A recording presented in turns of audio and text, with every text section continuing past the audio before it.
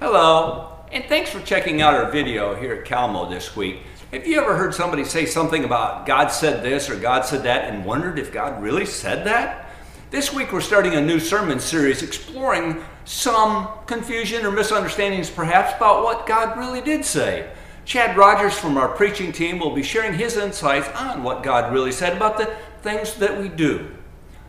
And this is going to be his full message, and I pray that you find it interesting and helpful. And now, here's Chad. Hi, everyone. Chad here to bring you this week's message for Calmo. We're kind of starting a series, or in a series, talking about things that God never said. And this week, we're going to talk about a saying here that you may or may not have heard. The saying is, it doesn't matter what you do, as long as you don't hurt anyone. I don't know if you can remember using it or hearing it or not, but I remember using it when I was young. Sometimes, I either said it before or after I did something reckless or stupid. I always thought that just because it only involved myself and whatever it was that I was doing, that there's no way that I would be hurting anybody else. I never give it a second thought whatsoever that I could be hurting others, even though they were not involved. Now, my mother usually took the brunt of this, worrying all the time about what I was doing and if I was okay, where I was at. Today we're going to look at this saying, it doesn't matter what you do, as long as you don't hurt anyone. Because this saying can have some serious consequences that result from our lack of judgment and poor choices. Doesn't matter what you do, it's not your business, right? And it doesn't matter what you do, as long as you don't hurt anyone. God never said that. The first part of this saying, as long as it doesn't hurt anyone else. On the surface, that looks and sounds like a pretty good rule, doesn't it? Well, I can think of things that we'd all agree are morally acceptable that we should probably avoid if others could be hurt. Swinging a baseball bat. Not really harmful, is it? Unless you're standing in the middle of a crowded room. Or how about if you scream for joy when you're super excited? Not really harmful, is it? Unless you're standing next to somebody who's got a screaming headache. Now, how about walking through the house with your muddy shoes on? Well, that's not harmless to anybody but you because your wife just swept the floor and she's seen you do it. Moving along. Now, try to think of something that you can do that doesn't affect anyone else, either positively or negatively. There's really nothing. As human beings, like it or not, we're all connected in some way. Everything we do affects at least one other person. Sin always hurts someone. It might sound nice to think that you can do stuff that would make your grandma squirm, as long as you aren't hurting anybody, right? But the Bible says that all sins hurt someone. Every time you sin, it affects the people that are around you. It affects the kind of friend you are, the type of person that you are, the way you treat your parents, or, the way that you look at other people. And sin affects you yourself to your core. It affects your relationship with God. It separates you from Him. It takes your focus off of Him.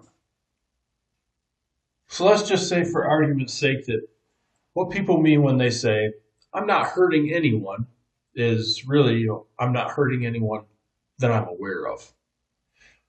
Or let's just say that someone might say, I'm not helping anyone, means I'm not really helping anyone that I know of. It doesn't matter how you slice it. There's always someone else involved. But today we'll look at Scripture and we'll see what it teaches us about our behavior. It's our sinful nature that can hurt others. When all we care about, or all that we're concerned with, is ourselves, we're committing a sin. Scripture calls us to put others ahead of ourselves. No, we aren't to cause others harm. And more than that, we're to seek others' good. We're supposed to help others. We're given the ultimate example of sacrifice in Christ. We can find it in Philippians 2, verse 6 through 8. It says, who though he was in the form of God, did not consider equality with God something to be grasped, but he emptied himself. For our benefit, we're told to give up things that we can legitimately enjoy if they hurt other people. And we can find an example of this in 1 Corinthians 8, verses 12 through 13. When you thus sin against the brothers, wounding their weak conscience, you sin against Christ. Therefore, if food causes my brother to stumble, I will never eat meat, lest I cause my brother to stumble. We're given real ethical content in the commandments. Don't steal. Don't murder. Don't take someone else's wife. Do good to others. Feed the hungry. Practice justice grounded in the righteousness of God. And this is one of those scriptures that kind of reinforces that. If we're going to hurt somebody by doing it, why should we do it? Now here's 3 misbeliefs about sin to maybe help us understand it a little bit better. Number 1, I'm not a bad person. In 1 John chapter 1, verse 8, it says, if we say that we have no sin, we deceive ourselves and the truth is not in us. So if we say that we're not a bad person, we deceive ourselves and the truth is not in us, right? Now, if we try to compare ourselves to others, we may think or say that we're not a bad person because we can always find someone else who's far worse than we are, can't we? But other people are not the standard to which we're compared. And we're not supposed to compare ourselves to other people. Our comparison is supposed to be to Christ, right? We're supposed to be like Christ. The bad thing is, if we try to compare ourselves to Christ, we fall short. And not a little bit. We fall a lot short. And when you look at it that way, we do look like bad people, don't we? But here's the truth. We are all sinful people. Paul teaches us in Romans 3, verse 10, there is none righteous. No, not one. So that means that you're not righteous. I'm not righteous. No one is righteous. There is no one, not even one. We are all sinful in God's eyes. So here's a question for you. Do you think that there is a difference between sin now and sin the way it was back in Jesus' time?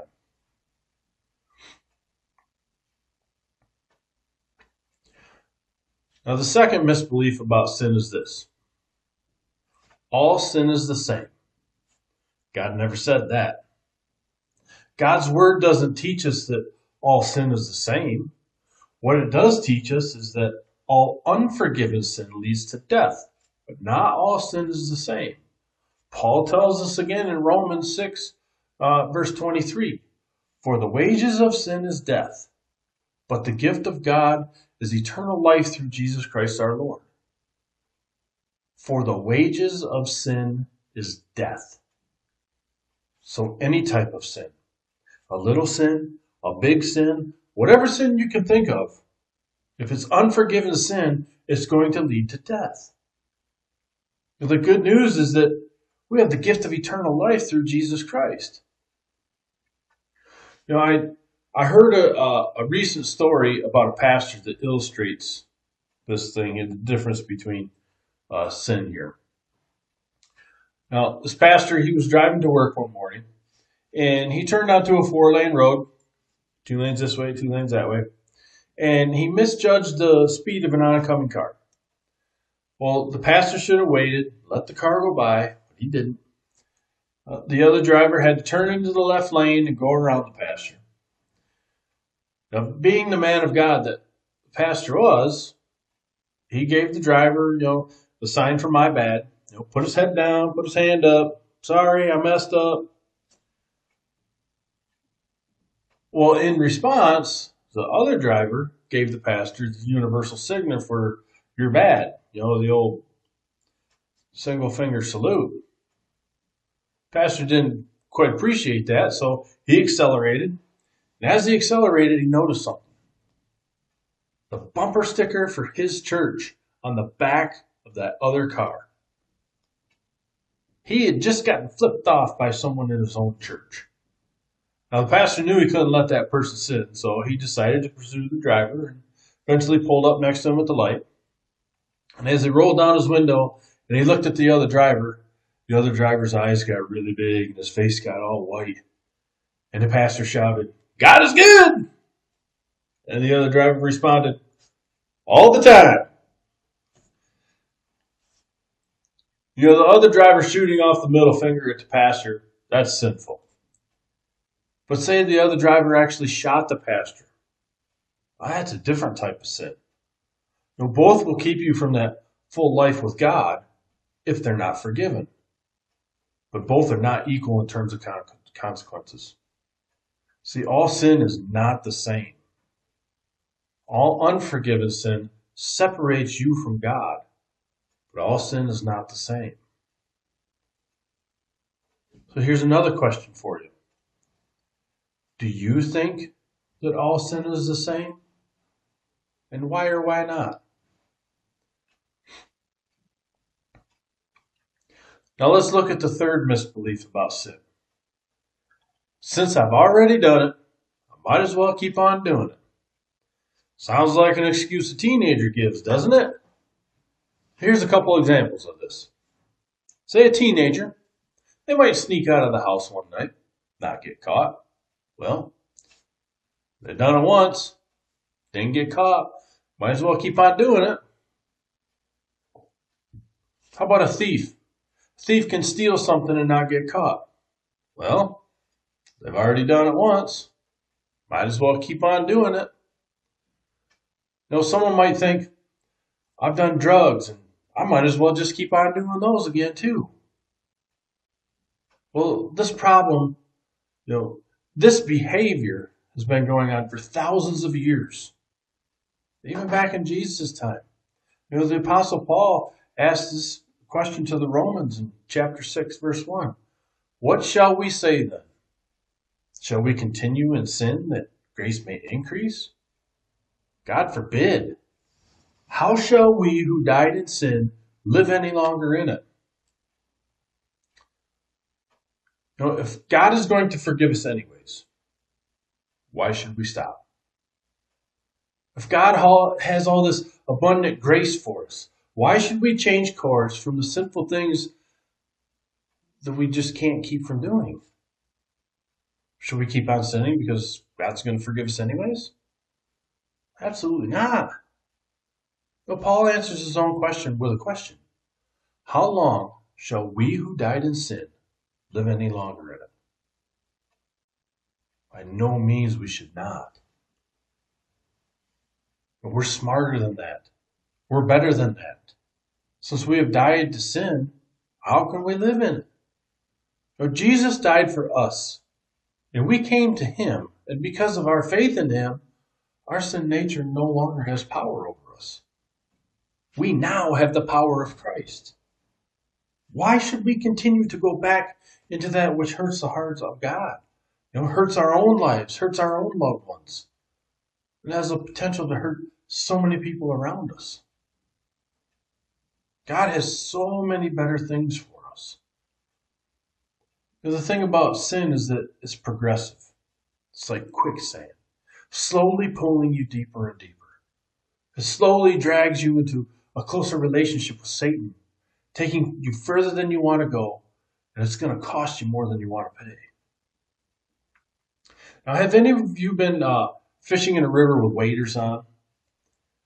It's hard to walk with all that rushing water and all the rocks and the sticks under your feet. It's much easier to walk up along the shoreline. Or how about walking through feet of snow? Living here in Michigan, we've probably all experienced that. It's really hard to pick your feet up and to take another step without falling on your face. It's so much easier to walk on a shoveled path, isn't it? Now, can any of you remember a time when you were younger, running into a pond or a lake? And you could only go so far until the water was too deep and you fell face first and went under. But each person is tempted when they are dragged away by their own evil desire and enticed. It's from James 1, verse 14. This is what it's like when we continue to sin. It keeps pulling us down. We get back up and we try to keep moving forward, but it's continually pulling us down. Wouldn't it be much easier for us to walk the shoreline or on a plowed path? But this is what Jesus has done for us. He has plowed the path. He's made the way much easier for us. He's a clear path along the water's edge. He's a pair of snowshoes in the winter that help us to stay on top of the snow and not sink. Jesus has a pair of arm floaties or a life jacket that keeps us from drowning when we fall into the waters of sin. In our culture today, it will tell us that what we do, it's not a big deal. It tells us that how we live our lives and how we treat others, how we treat ourselves, it's no big deal. I completely disagree. Our actions and our thoughts are a big deal. Jesus died for us so that we wouldn't do these things. He died and took sin with him so that we wouldn't know it. He died so we could live a life free from the shackles of sin that bind us down, yet we continue to do it. So how do we keep from sinning? It's not an easy thing to do. If it was, I wouldn't be sitting here talking about it today. I heard that even the saintliest person sins at least 7 times a day. Well, that really makes you feel good, doesn't it? It just goes to show you that everyone does it. There is none righteous. No, not even one. Being a Christian involves turning away from sin. But we still mess up. And we can learn to rely on the guidance of the Holy Spirit to avoid sin. And here's 5 tips that I found for avoiding sin to try and help us. Number 1, recognize sin. What is sin? We sin when we don't do something that we know was right to do. We also sin when we disobey God or when we do something that is against what the Bible teaches us to do, right? Pray that God will reveal that sin to you so you can work with him to stop sinning. Number 2, focus on God's word. The psalmist wrote that he hid God's word in my heart that I might not sin. Reading, memorizing, meditating on God's word will help you keep your mind and your heart focused on him rather than on earthly temptations.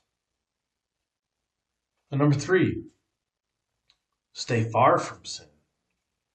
Try to avoid situations and places where you may be tempted to sin. The brother of Jesus encouraged believers to resist the devil and he will flee from you. Remember, God can guide you away from temptation. When we're tempted, God will show you a way out.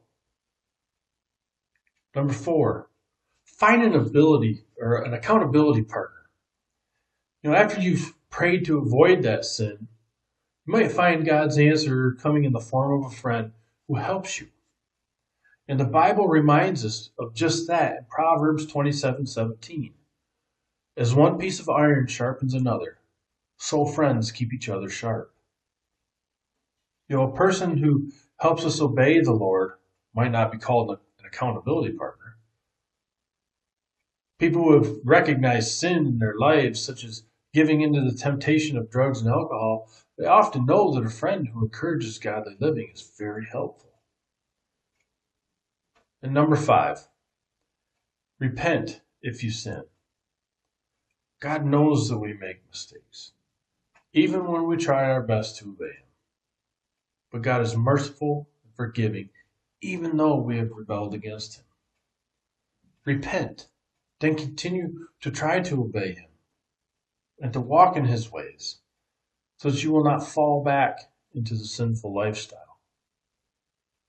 Learn how to repent if you don't know how. God promised that your sins will be wiped away when you repent and turn to Him. Let us pray.